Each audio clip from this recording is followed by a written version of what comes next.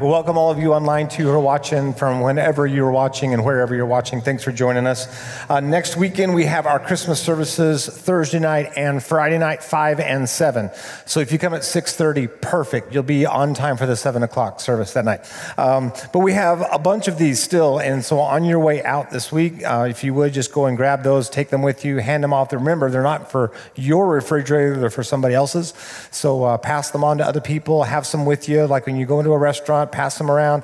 I put some down there at the pizza oven tonight, so as people came up, maybe weren't from the church, they would find out about that. So use that opportunity to get the word out the next week. We got one more week, and it's time for those Christmas services. Well, speaking of Christmas, last week, I told you probably it's kind of a hard choice for me because I have three favorites, but my top pick for Christmas movies is Christmas Vacation, and talked about how much I love that dysfunctional family last week. And I got to say, I think my second place one is literally tied between two different ones, The Grinch and Elf. That's my second place. Elf is right up there with The Grinch. I can watch them multiple times, and maybe you're the same way. It doesn't even have to be like around Christmas time. If it just comes on, you're just flipping through channels and it's on, you just start watching it and you start laughing right away because you already know the context. You've seen it 1,000 times, right? Well, the way the Elf story unfolds is, the elf is played by Will Ferrell, if you didn't know. Let me just kind of get you up to speed in case you don't know this movie, right? He's in an orphanage as a little one, and Santa comes to that orphanage and delivers, but he winds up in one of the bags, gets taken back to the North Pole accidentally, and then is raised by Papa Elf, who's played by Bob Newhart. And, as he's growing up, he realizes he's probably not like everybody else. In fact, he's not an elf, he's a human, right? And so Elf has this experience of realizing not only is he human, but he actually has like a real life dad somewhere, a real life mom or whatever. And so he goes on this search to find his dad in New York City. And so one of the things I love about the Elf movie is just this idea that he has that in order to spread, this Christmas cheer, you do that by singing for... Okay, let's try that again. To spread Christmas cheer, you sing loudly for all to hear, yeah. So those of you who've seen the movie, you know what I'm talking about, right? So that's the premise, and he goes on to on. The problem is, when he gets to New York City, it's not anything like he thought. Because he thought he was going to have the world's greatest dad, and he thinks the world's greatest cup of coffee is actually really good, and he thinks the gum on the bottom of the rail is actually for him to eat. It's like, New York City is not, the happiest place. Everybody's not cheerful. He's trying to cheer them up, and it just doesn't seem to be working. Listen to this. I came across this by a guy named David Crabtree. He said this, not about the movie, just about Christmas. He said, Christmas Eve will find us lifting up our weary voice to sing joy to the world, and the Lord has come. And then we'll rush off from the service to get one last gift or visit one last party, and soon it's over. We save the bows, we burn the wrappings, we strip the tree, and we labor over the New Year's resolutions. Too often we have missed the point. Listen to this. And we're like the man who goes to the coast but never sees the ocean. And it's possible, isn't it, that we can go through the entire Christmas season so busy, so hectic with all the stuff that is Christmas to do, and we miss just that chance to see Jesus. And so I want to make sure that we're slowing down and able to do that. But it's really more than just seeing Jesus. I really want to focus on the idea of our messy circumstances this week. And I want to just kind of bring into those circumstances a word called joy. Now, in the first week of this series, my friend Roger talked about hope. And then last week, when we were talking about family and all that, we're really kind of talking about coping. And then this week, I really want to talk about joy in the midst of all of it. Here's the thing. Christmas can so easily become more stressful than our normal, right? It can be more chaotic, more hectic if we're not careful. And so all that stuff happens, and maybe the reason is because our circumstances are just crazy. And then everything's kind of like at a fever pitch and pace at this time. So we have physical circumstances. Maybe we've got to go to, his family for Christmas. Then we got to go to her family for Christmas. Then we got to go to the step family for Christmas too. We got to get them all in there, and it's all different places, all different cities, and all this stuff, right? We're just dragging the kids from one home to the next, and we're like, oh, we got it all done. It's like the circumstances sometimes don't even lend themselves for that joyful experience. And maybe like joy is like not the word you had in mind. with 1 week to go, and you still got a list of things you still have to do and things you have to get, late night shopping, late night toy assembly.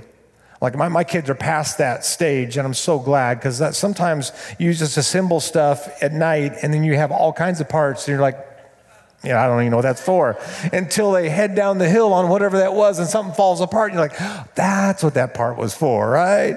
Because I'm a guy and I never used the owner's manual or the how to put it together thing. I just went by sight, and most of the time it almost worked, right? So we have circumstances that are kind of going crazy. Sometimes the circumstances aren't, like physical things like schedule and stuff and toys and shopping. Sometimes it's relational. Maybe we're just reminded that this year, as we kind of begin to reflect, we get towards the end of the year, we begin to reflect, we realize we kind of got sideways with maybe a friend this year, and we're just not even communicating anymore. Maybe we had a problem at work, and there's relationship issues that kind of just sit under the surface of us trying to have a joyful experience, but they're there. And maybe like many of us, we've lost someone that we cared about. And so Christmas comes and it's hard. There's an empty seat. There's all that kind of stuff, right? I mean, years and years ago, like 30 years ago, I got a call from a family in our church, and the husband had a heart attack and died in the garage, and it was Christmas Eve. And so I went over and sat with the wife, and they were an older couple, but all the family was coming to their house the next day. And they said the weirdest kind of experience of that whole thing, besides just the grief itself, was that there was presents for him. There were presents for him. There was presents from him. It's like the whole thing. It's like the next day he wasn't there, but there was reminders of him everywhere. And there will be for all of us who've lost someone, like every Christmas. It's just hard. Or maybe it's a financial kind of circumstance. Added to that, the financial stress of trying to make sure that your family has a good Christmas and all of that. I just read this statistic that kind of blew me away, but it said this: 20% of all Americans are still paying off last year's Christmas. That's a lot of people still paying off last year's Christmas. And so we get to this year's Christmas and we're like, yeah, but we don't have everything we need for the kids or whatever it is. Or maybe we don't have everything we need to please, that side of the family or that side of the family. Whatever, those expectations are, there's pressure and there's stress. And so joy is probably not the thing you're thinking about there. But I want to go back to part of the Christmas story this week and look at how joy shows up even when the circumstances aren't ideal. I'm going to begin reading in Matthew chapter 1. If you have your Bible, you can find Matthew chapter 1. Last week we were working our way from 1 to 17. Actually, we only read verses 5 and 6, but we're looking at the genealogy leading up to this moment. And so Matthew then begins into the Christmas story in verse 18. Here it is. This is how Jesus, the Messiah, was born. His mother Mary was engaged to be married to Joseph, but before the marriage took place, while she was still a virgin, she became pregnant through the power of the Holy Spirit. Joseph, to whom she was engaged, was a righteous man and did not want to disgrace her publicly, so he decided to divorce her quietly. And most of you probably know that in that culture, while they weren't married yet, their engagement was like a legal binding thing, and so he's looking for a way to quietly dismiss this whole thing. He doesn't want to embarrass her. And in fact, by law, he could have pointed it out and said, she could have been stoned to death. It's like, no, he's a righteous man. He cared about her. He loved her. Verse 20. As he considered this, an angel of the Lord appeared to him in a dream. Joseph, son of David. The angel said, do not be afraid to take Mary as your wife, for the child within her was conceived by the Holy Spirit, and she will have a son, and you are to name him Jesus, for he will save his people from their sins. All this occurred to fulfill the Lord's message through the prophet. Look, the virgin will conceive a child. She will give birth to a son, and they will call him Emmanuel, which means God with us. When Joseph woke up, he did as the angel of the Lord commanded and took Mary as his wife. But he did not have sexual relations with her until her son was born, and Joseph named him Jesus. You want to talk about some messy circumstances? Can we even try to put ourselves in Mary's shoes for a moment? Mary's sandals, whatever you want to say there, right? How do we put ourselves in that situation? Maybe a young teenage girl, she is visited by this angel and explains the whole thing. And in fact, in Luke chapter 1, we have the record of that. And she's just like well, how could this happen because I'm a virgin? And the angel explains the whole thing. And I love Mary's response. She goes, may it be to me as you said. Like, no wonder God chose her. That kind of faith, that kind of obedience to his mission. And I love her response. But I got to say, I love Joseph's response just as much in the midst of it.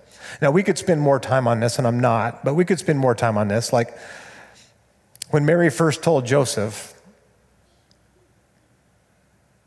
do you think he was buying it?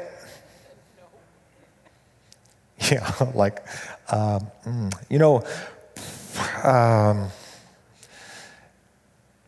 maybe I could divorce her quietly. That gives me the answer that I need for that question. He wasn't buying it. It didn't make any sense. It wasn't consistent with her character, her righteousness, her faithfulness that he knew. But there it is. She's pregnant, right?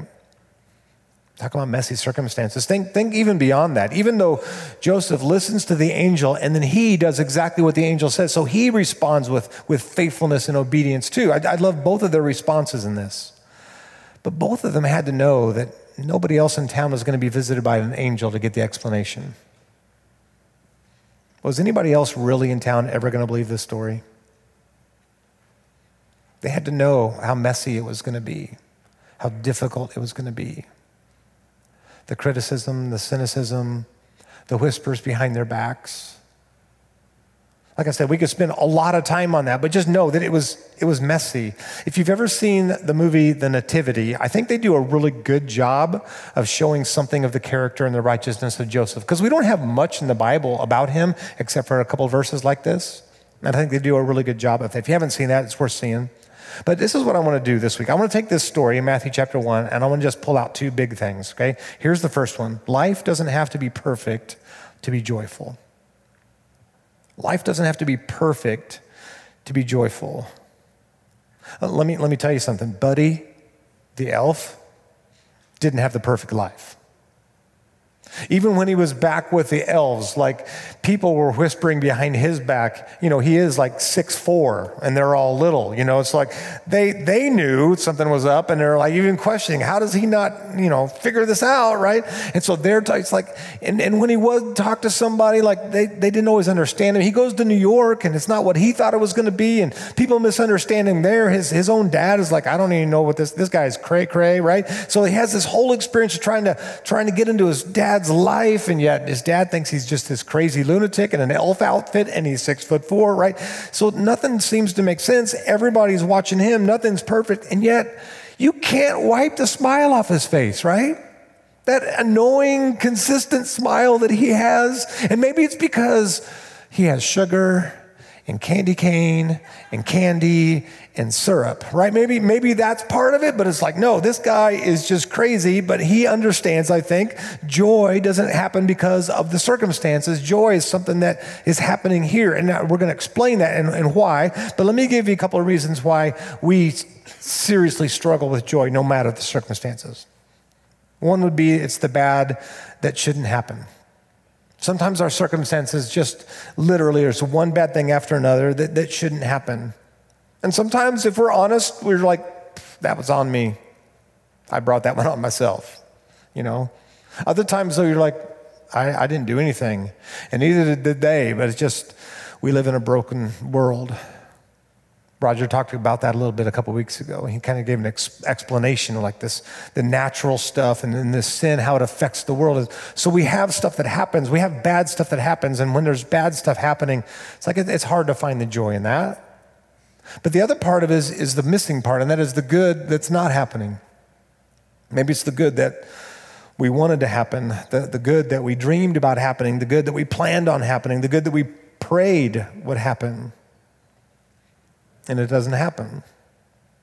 And I think you look at these real life truths that we have to face every day, and you realize if joy is really going to work, it has to work in the worst of times too, not just when things are perfect. If joy is going to work, it has to work in an imperfect, often ugly world. It really does have to.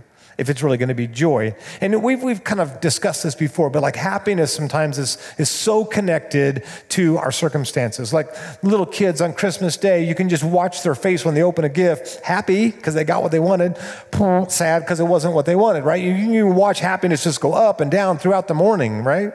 And then he takes my toy and she did this and that. It's like happiness goes up and down, up and down. But joy somehow works even in an imperfect world. It does. You know, and in the world that we have, we can choose to be discouraged. We don't even need to go around and have everybody just give us some things that could be discouraging. We've all got our list of stuff that even maybe happened today. We could be discouraged. We could be cynical. With all that's going on and all the media stuff and all the polarization, you know, you probably have the kind of the thread of the whole thing that you listen to, and then you got maybe friends, or maybe they're not friends anymore because they listen to this side of things, and so you just like have all this, and so we just become so cynical, so jaded when we hear a news story about something. Just by the way they say it, we've kind of like made up our mind before they get into it, just because of the way they phrase the title, and we become so cynical so easily. We can become so angry when circumstances don't go our way. It's like something just burning under the surface. And then sometimes it comes out on the people that we love the most, and we didn't want that to happen, but that's where it happens because we just didn't know how to deal with our anger. We can choose to be discouraged. We can choose to be cynical. We can choose to be angry, or we can choose to opt for joy. It really is a choice. It's available to us. And I want to give you a couple of pictures of this. So first one is in Philippians 4. In Philippians 4, I love this passage because it comes out of this context. The Apostle Paul's in prison, and he talks to this church about having joy. His prayer is not that he would get out of prison. His prayer is always, God, help me declare even more clearly the good news of Jesus, even while I'm in prison. And if it wasn't for Paul's prison, we wouldn't even have half of our Bible, right? The New Testament, so much of that he wrote while he was in prison. But in Philippians chapter 4, he says it this way. It's a really familiar passage. You probably know this part. He says, rejoice in the Lord always, not just when the circumstances are right? Rejoice in the Lord always. I'll say it again, rejoice. Let your gentleness be evident to all. The Lord is near. Ooh, a little Christmas connection. Did you catch that? Emmanuel means what? He's near. Let your gentleness be evident to all. The Lord is near. Do not be anxious about anything, but in every situation by prayer and petition with thanksgiving. I think that's a key to joy. That even when these circumstances aren't good, I'm still thankful for this. That helps keep our balance. He says, with thanksgiving, present your request to God, and the peace of God, which transcends all understanding, will guard your hearts and your minds in Christ Jesus. See, joy goes beyond. Check this out. Joy transcends the external circumstances that we're just dealing with in our lives. It really is a choice that we make that really determines kind of the way that we're going to look at things, but it's even better than a choice. In Galatians chapter 5, there's a list of things we get called the fruit of the Spirit. Galatians 5, 22 and 23. Listen to this. But the Holy Spirit produces this kind of fruit in our lives. Here we go. Love. What's the second one? Joy. I'll read them all. Love, joy, peace, patience, kindness, goodness, faithfulness, gentleness, and self-control. There is no law against these things. By the way, I don't know if you ever caught this. This is not a to-do list. Did you know that? It's not a to-do list. So you look at Galatians 5, 22, 23. This is a result list. It's not a to-do list. It's a result list. This is the result of a person who's walking with the Holy Spirit. This is what it looks like. Because it's the Holy Spirit who gives these things. And you say, well, I'm running a little low on love today. Just not feeling it. Patience. God, I need that gift back real fast because, Christmas and all this extra stuff. It's like we could go through and we know which ones we're weak in and all of that, but these are gifts given to us. And the more time we spend with Jesus, the more time we spend with his Spirit, the more these things are cultivated in our life. It's a gift from him. So we choose in this to have joy, but it's also God saying, I know you can't do it on your own. I'm actually going to give it to you. We don't earn this. We don't produce it. We receive it. And even when the challenging circumstances hit, the Holy Spirit, if he's in control of our life, if we allow him to be in control of our life, then joy is part of that package. I like it. It's in Ephesians, where he talks about don't be drunk with wine, but instead be filled with the Holy Spirit. And I love the connection. It doesn't seem like it's a natural connection. Don't be drunk with wine, but be filled with the Holy Spirit. He says, don't be out of control, be under my control. And when we're under his control, love, joy, peace, patience, these are the things that we get as a part of that package deal he brings into our life. Now, let me make a prediction.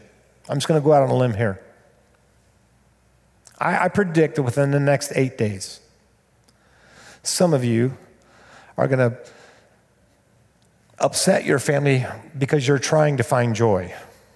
And you're just going about it in a way that they don't like. And you're you're just a little too happy today. I haven't had my coffee yet. Quit being so joyful, right? You're going to annoy somebody just because even when we do choose joy, not everybody's on board all at the same time. So I'm just going to make a prediction. Somebody's going to probably make somebody else's life miserable just by being nice. I know the elf made people miserable, even though he's just trying to be nice, right? So I think that's probably going to happen somewhere. Let's go back to this messy circumstance of Christmas. Again, think about Mary. Mary, the mother of Jesus. We know from the culture, she was most likely a teenager, young girl. But probably in any culture, girls seem to dream about their wedding day. They have plans. I'm sure as she's thumbing through her wedding magazines, parchments, scrolls, whatever they had, I don't know. I'm sure as she's planning these things, this wasn't the order things were supposed to happen. For a good, faithful, righteous Jewish girl, this was not the order things were supposed to happen. See, in her mind, it was like this. You ready? Mary and Joseph sitting in a tree. Sing it with me. Kissing. First comes love, then comes marriage, then comes baby in the baby carriage. It's a biblical song. I don't care what you say, okay? It's got the order down pat. It's like first comes love, then comes marriage, then comes the baby, right? Like when our girls were little, we'd sing that song, and then we'd by the way, that's the way God wrote that song. So I don't know if we ever quite said it like that, but that's the order. And for Mary, just think how conflicting this was. What amazing news this angel gave her, and yet she's going to look everybody in town in the eye, and they're going to go, you got it out of the order. In our culture today, it's not as big of a deal in our culture to get the order a little out of whack. But back then, it was a big deal, huge deal. So in Luke chapter 1, I just want to jump over there for part of the Christmas story there. In Luke chapter 1, Mary is expressing something that I want you to see. So the angels explained how this is all going to happen. You read earlier in Luke 1. She spends time with Elizabeth, her cousin, who's going to be the mom of John the Baptist. And then she says this in verse 46 to 49. This is part of what she says. She said, Mary said, my soul glorifies the Lord, and my spirit rejoices in God, my Savior, for he has been mindful of the humble state of his servant. From now on, all generations will call me blessed, for the Mighty One has done great things for me. Listen, holy is his name. Holy is his name. Everybody say that out loud. Holy is his name. Even when everything in my family may not be going like it should, holy is his name. Even when my finances aren't where I wish they would be right now at Christmas time, say it with me, holy is his name. Even when my health isn't what it should be or what I want it to be, and I'm dealing with doctors and I'm dealing with tests, even with that's going on, holy is his name. It's like on and on, no matter how messy the circumstances, here's the thing, holy is his name. That is a choice to continue to praise, to continue to worship, and that's a choice for joy. But here's the second thing I want you to get out of this. Joy comes from knowing Jesus. That's the bottom line. Joy comes from knowing Jesus. Now, our mission at Community, stepping in, building up, living out. All has to do with helping people connect to Jesus. Step into that relationship with Jesus, build up that relationship with Jesus, and live that out, that relationship with Jesus, live it out, 24/7 in our real life, right? That's our mission. So what I'm going to do, and I'm going to just take a break from our lesson for just a moment, and I'm going to train you and get you ready for something. Okay, so you're all a part of this. You're all, by the way, on the way out tonight, you're all going to go to the clipboards and you're going to sign up. All of you. All y'all. That's how they say it in the South, all y'all. So you're going to go out there and you say, I would like to help with cafe. I want to do this. In fact, we need more help on Friday night than Thursday night in some of these areas. So if you're flexible, we need people to serve. So you could come to the 5 o'clock service and then serve at the 7 or vice versa. Or maybe some of you are flexible enough you could come to one service and help at the other 3. I don't know. But you're going to say, I'm going to help somewhere. Because our mission is to help people step into a relationship with Jesus. And here's the truth. More people were going to come next week who ordinarily never darken the door of a church. And so we want to meet them out there and greet them and let them know that we care about them. So security, parking, cafe, cookies, all that stuff. We need people in all those areas. But it's not just about being in the area at the spot in your team and all that kind of stuff. This is like an ongoing thing. Okay, so there's 2 things we've got to do. First one is I'm going to deputize all of you. So everybody raise your right hand. We've done this before. Raise your right hand. Repeat after me. I will be nice to people. Okay, you're ready. Yeah, that's a big part of it right there, right? You are ready to greet somebody next to you. Now, you're saying, I don't really like a lot of people at the same time. I'm more of an introvert. That's okay. You don't have to be a greeter, but you still have to be nice to people. Like when somebody sits next to you or they come in the row ahead of you and you're sitting here and you're just like, don't mean mug them. Hey, I'm glad you're here, right? You might meet them and you find out they've actually been coming to the church longer than you. You don't know, but if you see them, you don't know, just say, hey, how long have you been coming here? And if they say, it's our first time, then you know. If they say, I've been coming here since 1814, you know they're pretty old, right? So just ask, how long have you been coming here? Don't say, is this your first time? Because they might say, no, I started the church. No, nobody's here that started the church. But you get the idea, right? So all of us are going to be nice, but here's the idea. We are about ready to ramp this up. So since COVID happened, and since we kind of had to change the way we did things for a long time, one of the things we felt like in the last few months is what we want to get back to is some of the ways that we used to welcome our first-time guests. Now, one of the things we don't do is we don't put a big, bright, lighted beanie on first guests so when you come in, everybody go, hey, there they are right there. No, we don't want to people like to blend in and just check things out, right? But we want to give them an opportunity to let us know that they're here for the first time, and we're going to have a gift for them. We're going to start doing that again. In fact, we're going to start doing that again next week. And so if somebody's here for the very first time, we're going to have a place for them to go, and we have a gift for them. And so we're going to start doing that again. But we're also working on, remember before COVID, we had paper things that we would hand out, and then we'd have that thing in the bottom we'd tear off called a communication card. And people would fill that out, and they could just check right on their first time. And we knew they were here for the first time, and we could send them an email, we could send them a letter, we could let them know it was good to see them, whatever. And we've kind of lost that ability because of trying not to have paper that everybody's touching. So we are in the process of working on an app that's going to allow us to do that. And when people walk in, they can just screen the code. And there's the app right there. They don't have to kind of hunt and find it. It'll be really easy to get to. And then we'll have people helping them at the guest center too. But here's the thing. We need more people helping with this kind of stuff. This is not just something that 2 or 3 people can do out there. So when families come up, because we've had a lot of new families in the last few months. A lot of new families. Every week somebody new is here. And so we need more people out there who do like people, right? And they're walking up, and when somebody comes up and says, hey, I've got 17 little kids, and we're like, what's wrong with you? No, it's no, that's great. And they say, where do we go? And we say, okay, just go down there. No, just come with me. So when somebody takes somebody else, there's still other people out there able to greet people. When one person walks away, and that was the only greeter we had. We need more people doing this. We really do. Because our mission is to help people step into a relationship with Jesus. So here's the cool thing. Not January 1st. That's the first Saturday of January.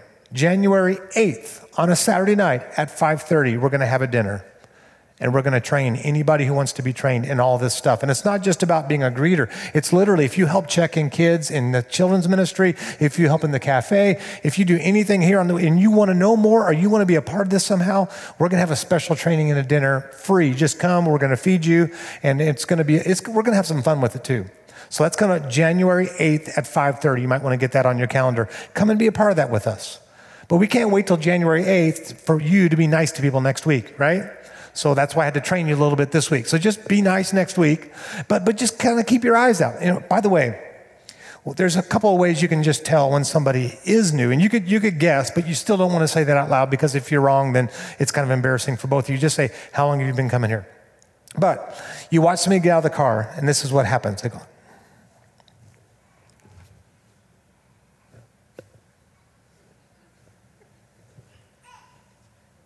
it'd be easy to walk up and go, is this your first time? They're like, oh yeah, how'd you know?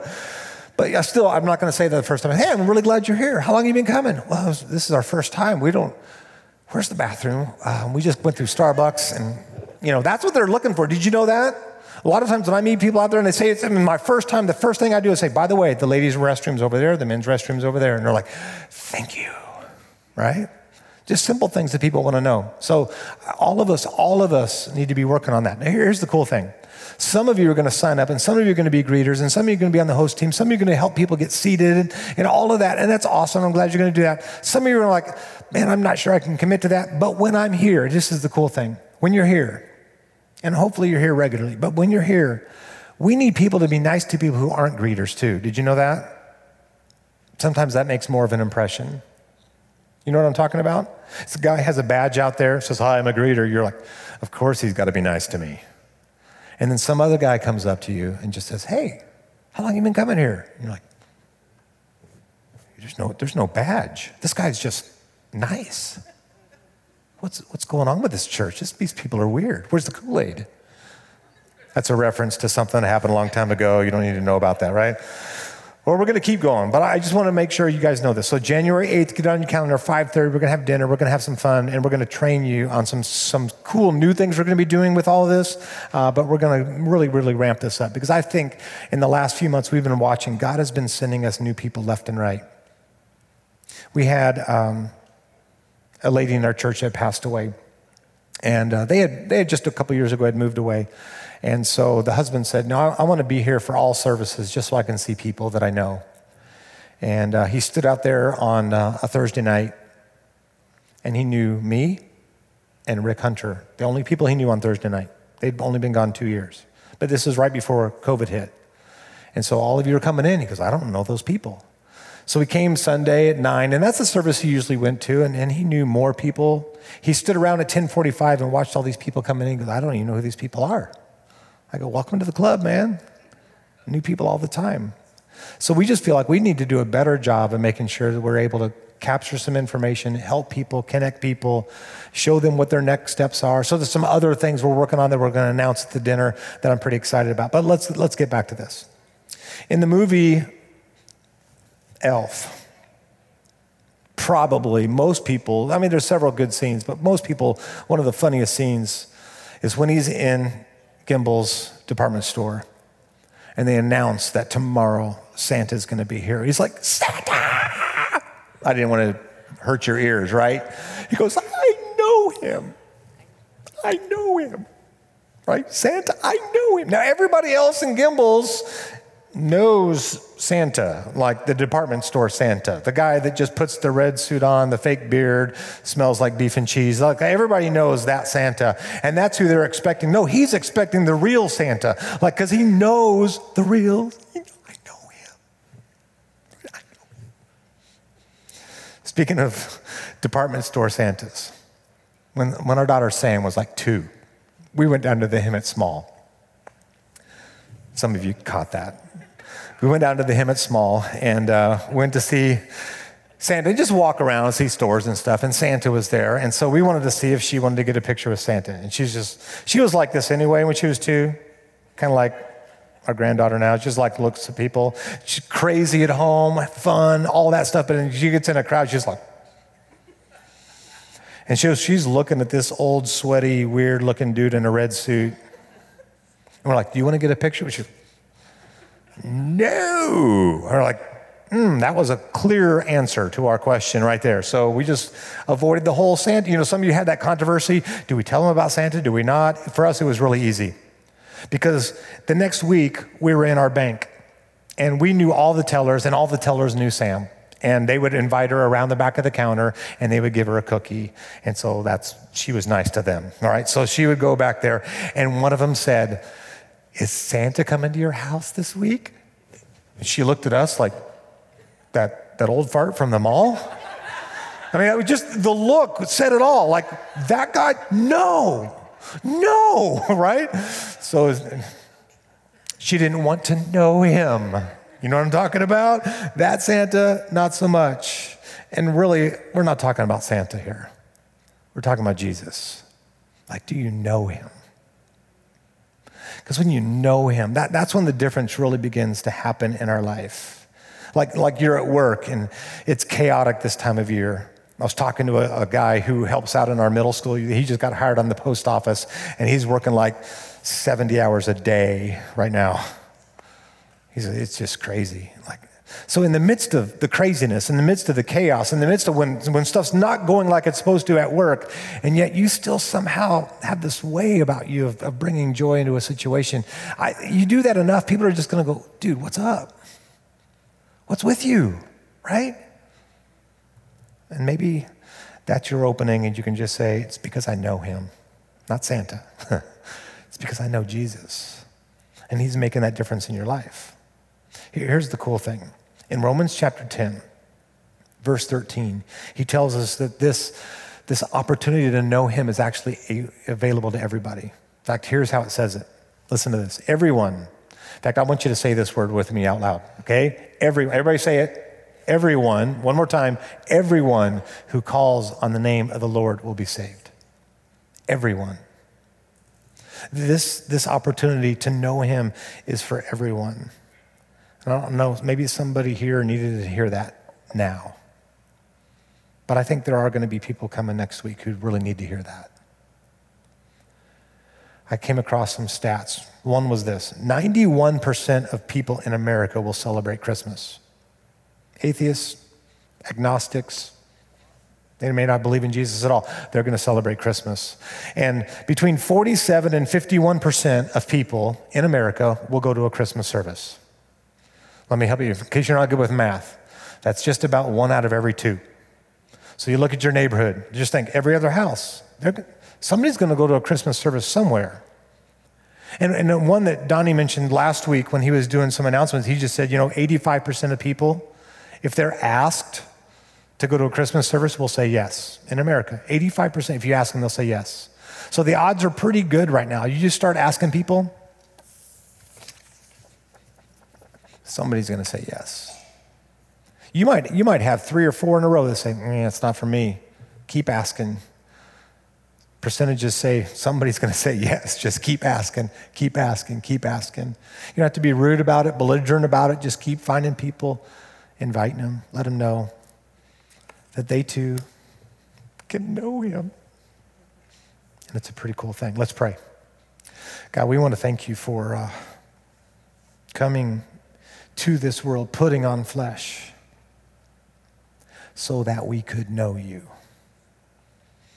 It wasn't just for that cross and that empty tomb, that whole thing. That's a huge part of your mission, but it was so that we could know you. If you've seen me, Jesus said, you've seen the Father. You wanted us to know you. You want us to know you, to have a relationship with you. So God, thank you for that privilege, for that invitation. And our prayer, God, is not only would we receive that, accept that, but that we could share it with every person we know. If the greatest news in the world is Jesus, how can we not tell somebody else this week again and again and again? So God, put people in our path that we need to invite. Give us grace, respect, love as we do it, but help us invite people left and right because people need to know you. In the name of Jesus, we pray. Amen.